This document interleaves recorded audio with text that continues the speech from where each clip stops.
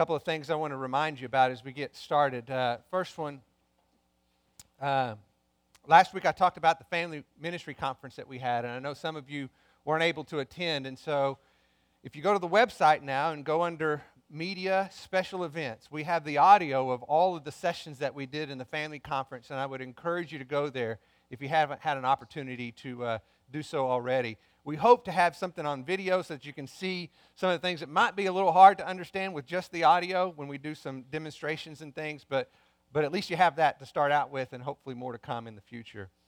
The other thing I mentioned last week I want to remind you of and encourage you towards is to be prayerful with us as elders as we ask God to raise up men who might serve in shepherding this church body in the future. And so I ask you to do two things. One is to be prayerful. And I gave you the two passages in Titus and Timothy to be prayerful about men who might live out those qualifications right now in the life of this body. And to be mindful was the second thing, so that as you see men who demonstrate those qualities, who are already at work shepherding this church family and leading them in God's word and teaching and instructing as they counsel people with that truth, we want to know who you see doing that well so that we can join with you in praying for specific men that God might raise up to serve this local body. So just two quick reminders. Now, probably wondering what this is all about, so let me explain it. I asked Michael to give me a set of plans. He said, do you want a small set or a large set? I said, I don't know, a large set if it has, I want it to be detailed. I had no idea what I was asking for.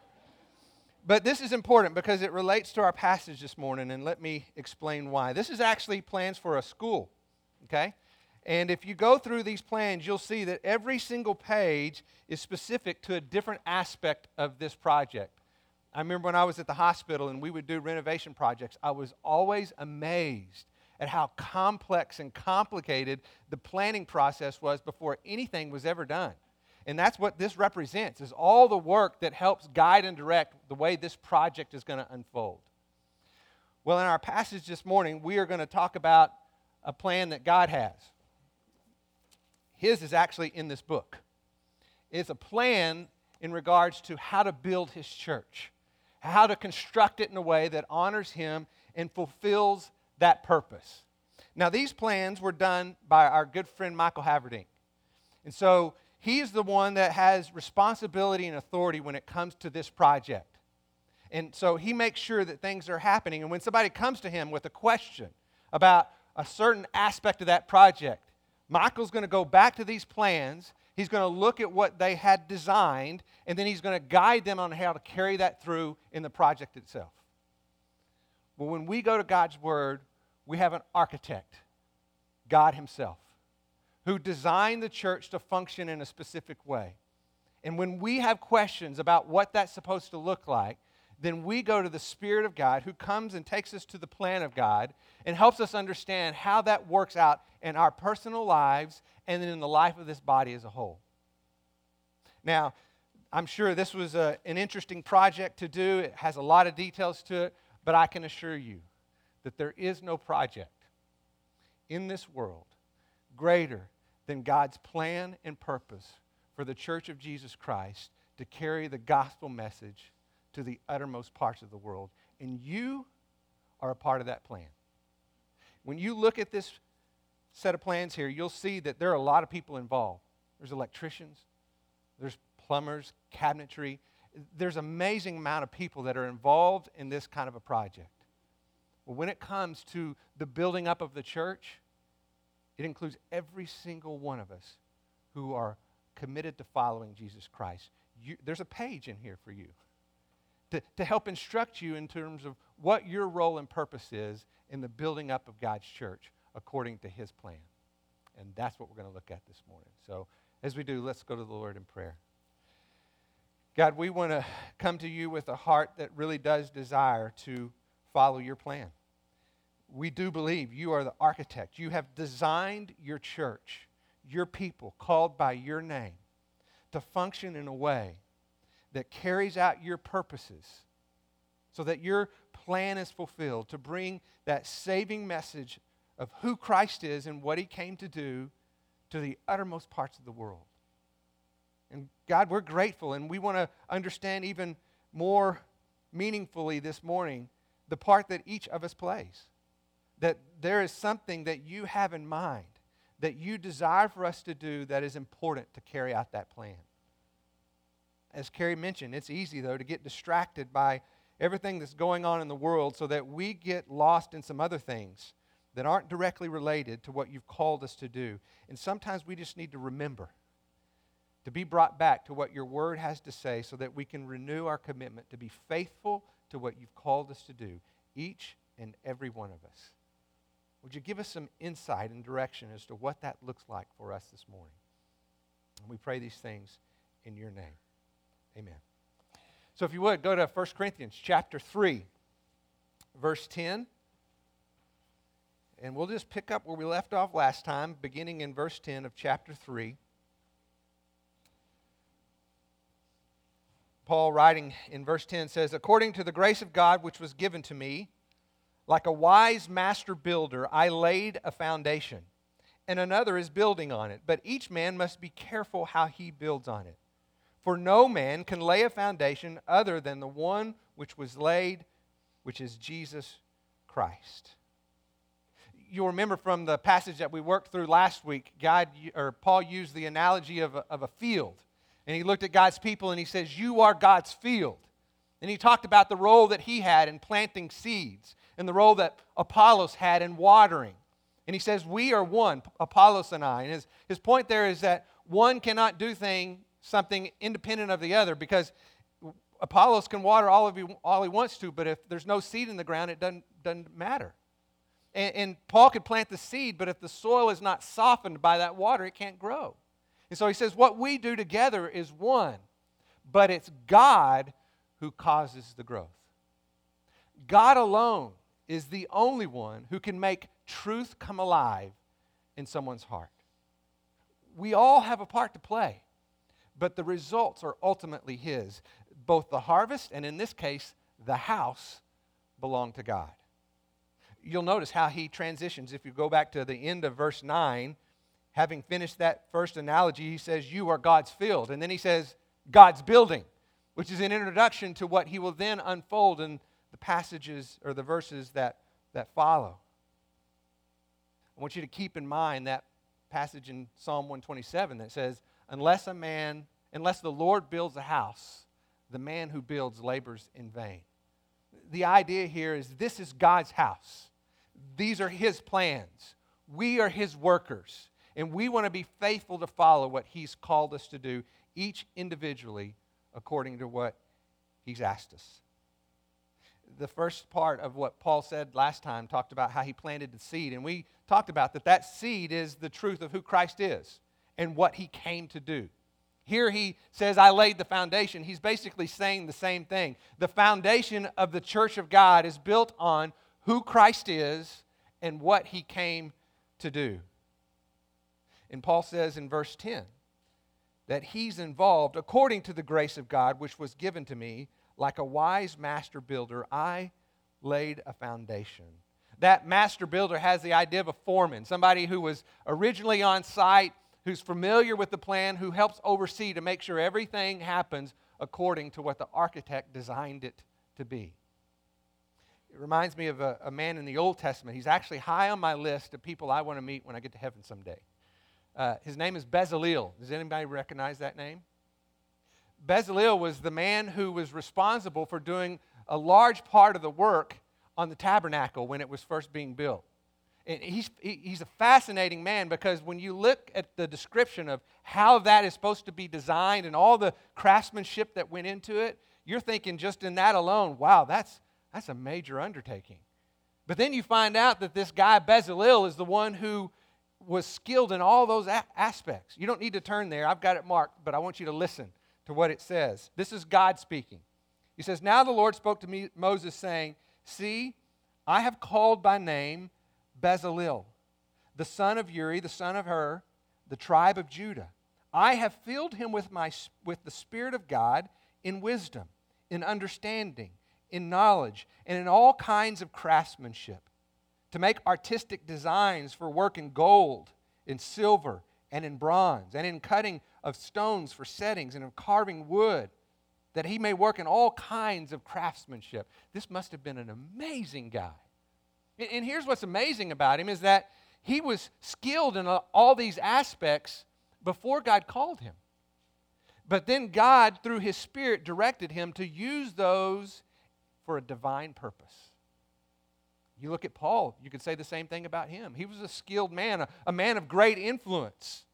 In fact, he was leading the charge to destroy the church and was having a significant impact in that effort until God called him and used those very same gifts to not destroy the church, but to build the church, to be a master builder, one who's in charge of making sure everything is working according to plan. See, both of these men, just like you and I, are gifted, but the Spirit is the one who empowers us to fulfill a divine purpose. And we want to know what that is. There's a passage in Colossians chapter 1, verse 29. Paul says, I'm striving according to his power that mightily works in me. And that needs to be our heart as well. Faithful to trust that God will equip us for what he has called us to do. You see, the house of God is never built by one man. Just like those plans, there's a lot of people involved, and each person has a very important part to play. Remember that passage in Ephesians I talked to you about last week, Ephesians chapter 4, and the work of the service for the building up of the saints. And one of the things that I didn't read but precedes it talks about prophets and apostles, evangelists, pastors, and teachers. But those people have a role, and it says their role is to equip the saints for the work of ministry, for the building up of the body of Christ. And so what that tells me is that every single person who names the name of Christ has a role to play in the building up of his church, because we are all included in that work of service. We all have something to offer. So we need to be careful, as Paul tells us in this passage. He says, be careful. In verse 11, for no man can lay a foundation other than the one which is laid, which is Jesus Christ. He says, but each man, the end of verse 10, but each man be careful as he builds on it. I think the idea here is don't get real creative with your design. And the reason I want to bring that up is because I think this is a particularly challenging issue for us in the Bible Belt of the good old United States. Because there's not many people that you will ever meet that don't know who Jesus is and what he did, right? And so you are going to encounter lots of people who are very familiar with the story. So the temptation for us is we got to dress this thing up. We got to make this thing look good because they know the story, so we got to really make it special, something to really capture their attention. And it has to do with how we present it. A lot of times, you'll start with someone like me and you'll say, hey, you got to get out of these khakis and blue shirt. You need to put on some blue jeans with that funky stenchion on the back. It maybe have a little soul patch right here. Just you need to be hip. You need to be cool. Because we need to make sure that people feel like this is a cool thing. And let's don't stop there. Let's do something with the music, right? It needs to be like a concert. I hadn't talked to Mark about this, but I'm thinking we need to get a fog machine next year, right? Oh, well, but we want to make it look special, right? We want it to be entertaining. And so one of the things that I think we have to be careful of is being so creative that we care more about style and appearance than we do content. Because we'll end up watering down the message so that we can make it more attractive to more people. And we'll just avoid certain topics that might be offensive to certain parts of our audience. Now, I'm not saying that the Christian life has to be boring. In fact, I firmly agree with what Jim Rayburn, the founder of Young Life, said. He said, it's a sin to bore kids with the gospel. And I can't agree more, because I believe this is the greatest message the world has ever known. It should be exciting. It should be the most thrilling thing we've ever heard, but we don't have to dress it up to make it look good, to attract more people. It can speak for itself alone. And let me tell you how I believe the message of the gospel is most attractive and most significant in our world today. Are you listening? The gospel message is most attractive to the world when it transforms your life, when it makes a difference in your family, when it reconciles your marriage. That's when the gospel message means something. They may be familiar with who he is and what he's done. But have you told them what he's done for you? What difference that he's made in your life? You see, God is so creative when he designed the universe that the scripture tells that even the heavens declare the glory of God. And so if he can do that with stars in the sky, what in the world could he possibly do with your life?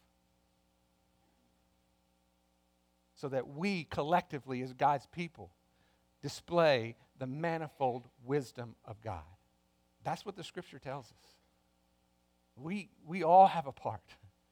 And God's transforming work is significant for each and every one of us. And when we collectively display that to the world, it's the most beautiful thing anybody has ever seen in their life.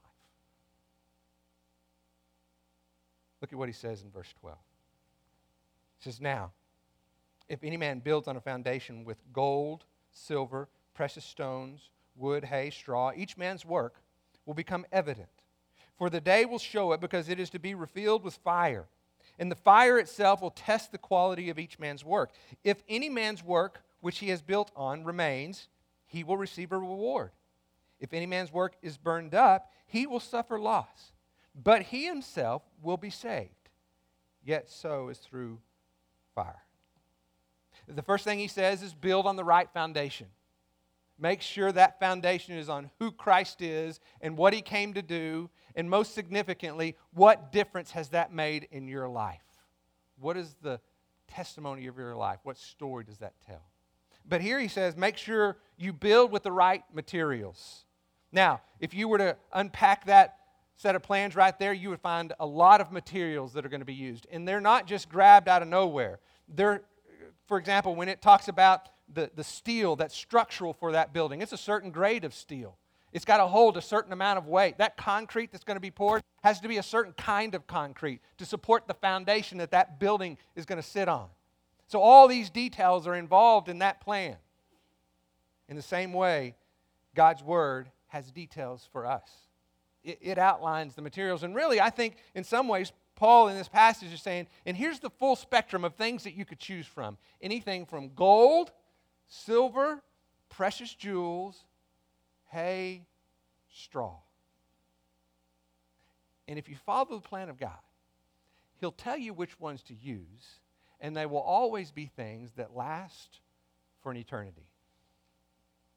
You'll notice in verse 15, it talks about if any man's work is burned up, he will suffer loss, but he himself will be saved. What he's talking about is what materials have you used? God has called us to each play a part, and we have a full spectrum of tools that we can choose from and materials that we can use. But he says there's a day of judgment, when the fire of God's judgment will put to test the work that you've done. And if it is of eternal value, things that have lined up with the truth of God's Word, they remain. They last forever. The things that are meant for this world alone, they burn up. They go away. I want you to understand that this passage is talking about the works, the materials being used, not the person. This is not an issue of salvation. This is an issue of faithfulness.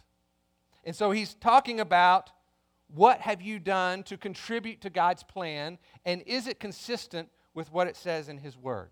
If so, the fires of judgment will test it to be true, and it moves on. The things that were meant for this world alone, they go away. I want you to keep in mind that the Corinthians are spiritually malnourished, right? They're consuming all these empty calories of the world's wisdom. They have failure to thrive, if you'll remember what we talked about last week. What they were consuming was not helping them grow. And now Paul turns to this analogy of a building, and he's saying, and what you're contributing is not making you strong. You're cutting corners.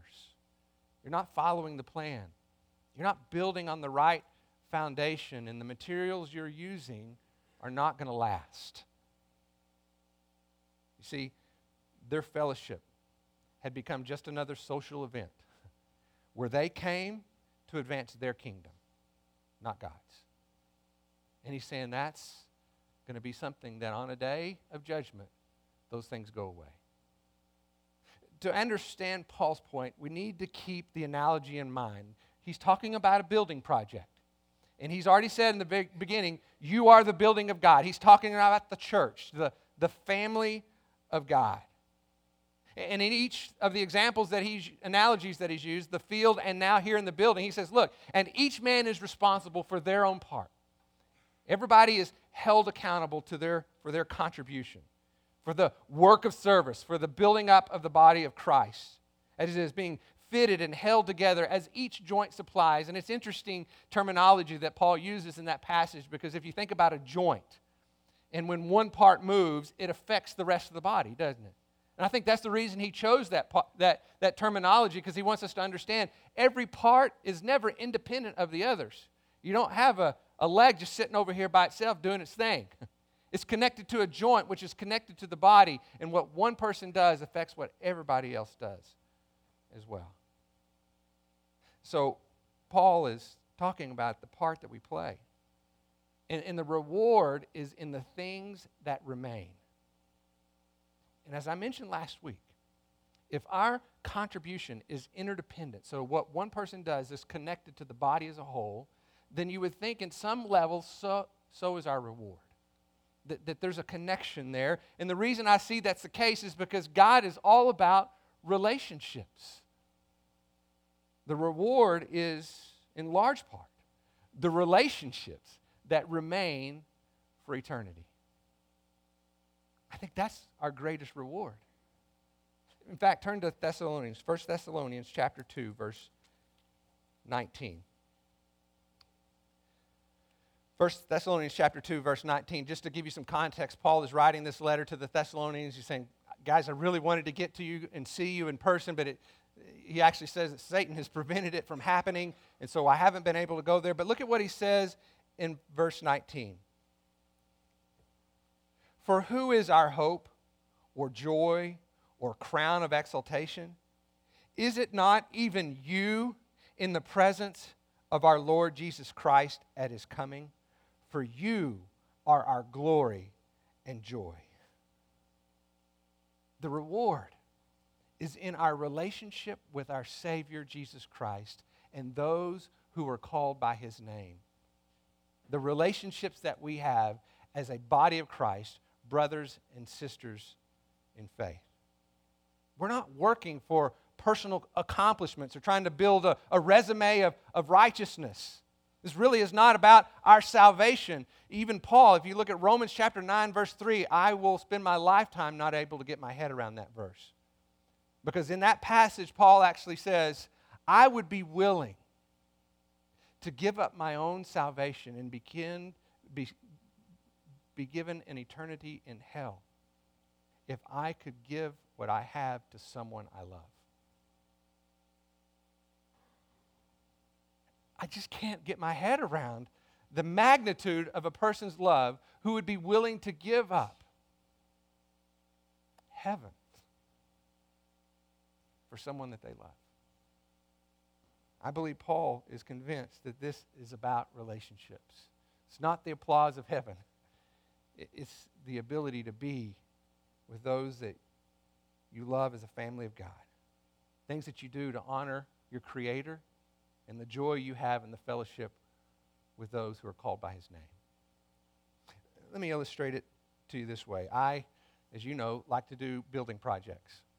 But everything I do, I really want to do for someone else. I don't like building things for me as much as I like building something for someone else. Just yesterday, I finished a project that I've been working on for a few weeks for my wife. She wanted a sofa table back behind our couch. And so I spent weeks working on it, and I found some plans, but I made some modifications. I wanted to use some different materials because I wanted it to be really special for her. And so yesterday, I finished the project. I brought it in the house. So it's sitting there behind the couch. Guess where I was looking? Not at my project. I wanted to see what her face said. Because I wasn't building it for a precious piece of furniture. I was building it for her.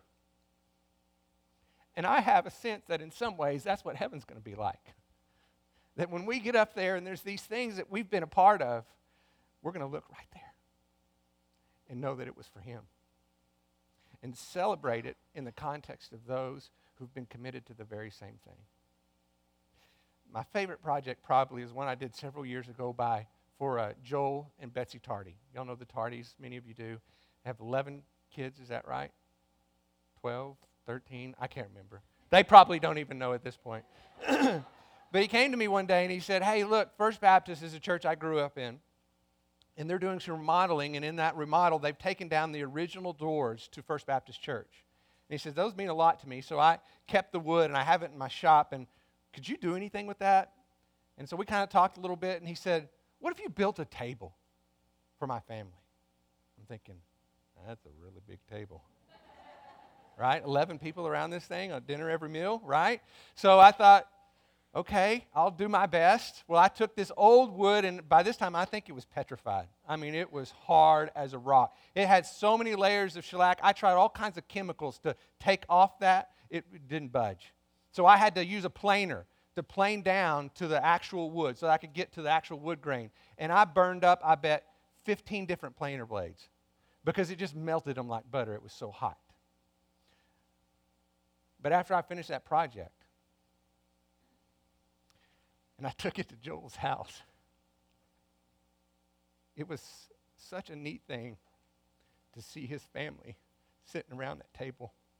And it's one of my favorite projects, but guess what? I never see it. I'm not admiring my work. I am overjoyed with the people that are sitting around it. I think when we consider the rewards of heaven, that's what we're talking about. It's the people that are going to be sitting around the table when at the marriage supper of the Lamb we celebrate what Christ has accomplished and what we share together for all eternity. That's our reward. Well, I think because that's of such significance and our hearts are so tied to these things, that's why he uses emotional terminology when he says, if you use the raw materials, essentially, then you will suffer loss. The picture here that Paul paints in the original language is like a narrow escape. It's somebody who's just barely taking out of the flames as they're nipping at their heels. That's the word picture of the terms that he uses. And it's a loss because of things that are left behind. Could be people. Could be possessions. Could be rewards of things that you worked really hard on this side of heaven that don't matter on the other side. It could be wealth. What it is ultimately is things that you've built your life on that no longer matter. That's the loss. Christmas is around the corner, and so y'all are familiar with the Christmas Carol story, A Christmas Carol. You've probably seen the movie or you've read the book by Charles Dickens. It's the one with Ebenezer Scrooge, right? That miserly old man who lived his life for himself. And he was very rich and had great success, but he had to step over a lot of people to get there, right? He often turned away from real needs that he could actually do something about because he wanted to keep it for himself. And you'll remember he hated Christmas. You remember why he hated Christmas? Because he had to give something to somebody. And he'd spend his life getting stuff. So he hated Christmas until that night that he was visited in a dream. Remember the ghost of Christmas past, the ghost of Christmas present, and the ghost of Christmas yet to come. And through that experience, that dream revealed to him the outcome of his selfish life. The people that he had hurt, and when it was all said and done, what he had gained for himself, which meant nothing anymore. You'll remember that it had such an impact on him that when he woke up, he promised himself that he would never live that selfish life again, and he did everything he could to give everything he had away in a way that helped build up someone else. It totally transformed his life. I believe Paul is describing a very similar scene, but here's the difference. It's not a dream. You don't go back. That's why there's a suffering of the loss. Everything we do to make our life better at the expense of someone else is ultimately left behind. Paul calls these things works, so they're things that we invest our life into. It's the things that we love that remain forever that's our reward. It's the things that we love that are left behind that are our loss. And so look at how he continues in verse 16. He says, "Do you not know that you are a temple of God, and that the Spirit of God dwells in you? If any man destroys the temple of God, God will destroy him, for the temple of God is holy, and that is what you are. Let no man deceive himself. If any man among you thinks that he is wise in this age, he must become foolish, so that he may become wise. For the wisdom of the world is foolishness before God. For it is written, He is the one who catches the wise in their craftiness. And again, the Lord knows the reasoning of the wise, that they are useless. So then, let no one boast in men. For all things belong to you, whether of Paul or Apollos or Cephas or of the world or of life or death or things present or things to come. All things belong to you. And you belong to Christ. And Christ belongs to God." After having used these two analogies, one of the field and one of the building, Paul now zeroes in on his point in this part of the passage. The you is plural. So he's looking at you, church, you, people of God, you, family of God. It says you, in verse 16, are the temple of God. The word that he uses for temple is intended to describe the inner sanctum of the tabernacle, or the Holy of Holies. And so he's looking at the church, the people of God, and he says, you are the Holy of Holies, the very place where the presence of God dwells. That's who you are. And then he goes on in verse 17 to say, if any man destroys the temple of God, God will destroy him. And that's very different than what we just read, wasn't it? These aren't people getting past the fire. These are those condemned by the judgment of God because they have not put their faith in Christ, and they are only intent on fulfilling their own desires, and they're destroying the church in the process. But let me ask you this. How do you destroy the temple of God? If we're talking about the church here, how's that destroyed? Well, what has Paul's point been up to this time in our passage? What has his main concern been? Carrie mentioned it, division. You destroy the temple of God by dividing the people of God. You'll remember when Jesus was accused of being from Satan in his ministry, and he says, that doesn't make any sense. Because how can I be of Satan if I'm doing the works of God? A house divided will not stand. And it's the same idea here. The temple of God is destroyed through division. Those creating divisions, as he says in this passage, are the ones that are deceived. They're the ones that are deceiving themselves. And the concern for Paul is that these are people of influence that are leading others astray, relying on the wisdom of the world instead of the truth of God's word. They're putting certain truths aside in view of more acceptable ones. The quotations from the Old Testament in this passage actually give us some helpful insight. The first one there in verse 19 is from Job chapter 5, verse 13. It's a quote from the, quote, wise counsel from Eliphaz. Remember, Eliphaz was one of Job's friends, and when he came in and saw all that Job was going through and the suffering that he was enduring, he said, look, there's only one explainable one logical reason this has happened to you, Job. As your friend, I'm here to tell you, it's got to be your sin. That's the only logical explanation that something so bad would happen to a person is because you've deserved it. It's your sin. When you remember, God discredited his counsel, and he says, your counsel you think is wise is foolish in the eyes of God. It may make sense to you to explain it logically, but it's not the way God works. And if you're not going to him and seeking his truth, then you don't have anything to offer because it's foolishness. The next one is Psalm 94:1, verse 20. That is a quote from Psalm 94:1 where David is praying that God might overthrow the wicked and vindicate the righteous. And the reason he's saying that is because the wicked are winning. And he's like, God, this isn't fair.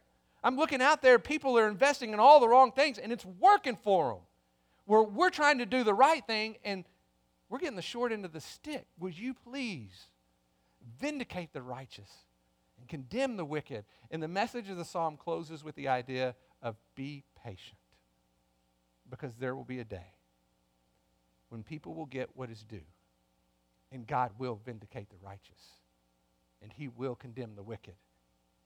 And he tells David, live for that day. I believe that's the very heart of Paul's message to the Corinthians. Live for that day. He's trying to give them a wake-up call because they're investing their lives in all the wrong things. They're spending their time on things that really don't matter. Verse 21, I think, is intended to communicate, look, you have a choice. He gave them the full spectrum of materials that they can choose, but he's trying to help them understand you're choosing the wrong things. You're following the wisdom of the world instead of aligning your life to the plan of God found in his word. Because only those things connected to the plan of God have eternal value. So build your life on the foundation of Christ. Use materials that are defined in his word that remain forever, because they build relationships that are based on that foundation of Christ and the fellowship that we have with him. Live according to God's plan. Now, with that in mind, I want us to be reminded that the Scripture makes it clear we are all individually held accountable. We all have a part to play in God's plan. So I think it's appropriate, after a passage like this, we ask ourselves, how are we doing? How are you doing on your part in fulfilling God's plan? And let me give you 3 questions that I want you to ask yourself and consider this week. The first one is this. Are you following God's plan? And specifically what I'm asking here is your life being directed by God's word? Or are you being creative? Kind of doing what seems right in your own eyes, following the path of Eliphaz. This is what makes sense to me. Why wouldn't God approve? Well, why don't you ask him? Why don't you go to his word and see what he says? There's a saying in carpentry, measure twice, cut once. I have learned that lesson many, many times. When I haven't measured twice, I've cut, it's short, there's nothing I can do now. I've just ruined that piece of material, right? Measure twice, cut once. And so one of the things that I want you to think about when you're following God's plan is, are you measuring twice before you cut once? Are you making sure that the steps you're taking are in alignment with God's word? And here's one of the ways that I think that's helpful. I recently did a project with my dad. We built a mantle for a house that they have, and that was fun for me to do with my dad. But one of the things that was nice about a project like that is we became a check and balance for each other. I can't tell you how many times we went through this and said, okay, if we cut this one and we have these dimensions, is that right? Yeah, I'm pretty sure that's right. Yeah, that seems right. So we would go through it, and we'd do this back and forth the whole time. And I'd be over at the chop saw ready to make a cup. It's 16 and a half, right, Dad? Let me look. Yep, 16 and a half. Okay, good. That's the way it should work in the body of Christ.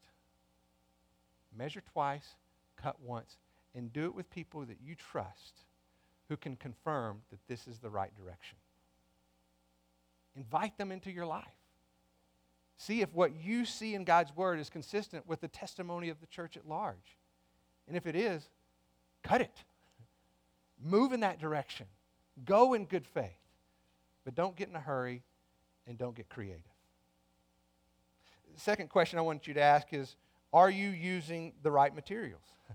And specifically what you can think about here is what you're contributing, building up the body of Christ or tearing it down. Do you have the gift of encouragement or the gift of criticism? Because a lot of times we think, well, I'm not a negative person, because you're thinking about all the things that you're saying in your mind. What I want you to think about are the things that come out of your mouth. Are they building up or are they tearing down? And I think the places where you have influence are where this is most important. Parents, this is where we need to think about what we're doing with our kids. Is what we're saying to them building up or tearing down? Is our parenting based on guilt and shame or the grace of God? If you're a husband, you have a role of authority and responsibility in your marriage and family, to such a degree that Paul says in 1 Peter, if you don't care for your wife as the Scripture, the plan of God instructs you to, your prayers will be hindered. God's not listening if you're not faithful to what He's called you to do in your home. And so with higher levels of responsibility become higher levels of accountability. And so we need to ask ourselves, as we have influence in relationships, are we building up or are we tearing down? And here's a great passage for you to look at. Go to Ephesians chapter 4, verse 29. This is the litmus test to determine if what you're contributing is building up or tearing down. Ephesians 4:29 says this, let no unwholesome word proceed from your mouth, but only such a word as is good for edification according to the need of the moment, so that it may give grace to those who hear. Do not grieve the Holy Spirit of God. How do you grieve the Holy Spirit of God? Because the Spirit of God knows the plan of God, which is to build up the church of God. And you grieve that Spirit of God when you go your own way and don't listen to what He's telling you in accordance with God's plan, building up that church. Don't grieve the Holy Spirit, because the Spirit wants to build up the church. And it goes on to say, by whom you were sealed for the day of redemption. Let all bitterness and wrath and anger and clamor and slander be put away from you, along with all malice. Be kind to one another, tenderhearted. Here's the best part. Forgiving each other just as God in Christ has forgiven you. Take some time this week and list out the qualities of what that forgiveness looks like. Self-sacrifice, unmerited, forever. And just see if that's the heart that you have in your relationships with others. Are you building up or are you tearing down? What materials are you using? And then finally, the last one. Look at your life and see if there are places where you can anticipate suffering loss. And what I'm talking about here, what you're investing yourself in that you truly love, will it remain or will it go away? And I think we need to be particularly mindful of relationships in this question. Are you investing into relationships that are Christ-centered, that are growing up the body? Not just within this church family, but beyond. There are brothers and sisters in Christ throughout the city. Are your relationships building into those? And for those who don't know Christ, are you consistently trying to both speak in a way and live in a way that portrays the gospel message of a transformed life through faith in Jesus Christ? Will those relationships remain or will they be lost? And how are you investing yourself to make a difference? So just look at your life and consider what you've invested yourself in, where your passions lie. And just ask yourself, will this remain or does this go away? I think it's really important as we look at this passage is to understand that God is a great architect. He created the universe in a way that declares His glory. He's created the church for the very same purpose, to display the manifold wisdom of God. And here's His plan. And you are His workers. And what we do together is what God's designed to be the difference in the world as we portray and proclaim the saving message of Jesus Christ. So let's live that together in accordance with His plan. Let me pray for us. God, I pray that all that we've done today brings clarity to the purpose that you've called us to build our life on Jesus Christ, our Savior. That everything that we do is centered on what He has accomplished and what He's called us to, and that we each understand that we have a part to play, that we're held accountable to the things that He's called us to, that He's asked us to be faithful to, what each joint supplies, because what each one does is dependent upon everything else that's going on. Help us to love what lasts forever, relationships, things. Help us to invest our lives in things that are eternal. And help us to not get distracted by following our own wisdom, doing what seems right in our own eyes, what makes sense to us, what seems logical. Help us to default to what seems true according to your word and confirmed in your people. And trust in your plan, believing that your best is built into your design. May we be faithful to follow on that conviction. We pray this in your name.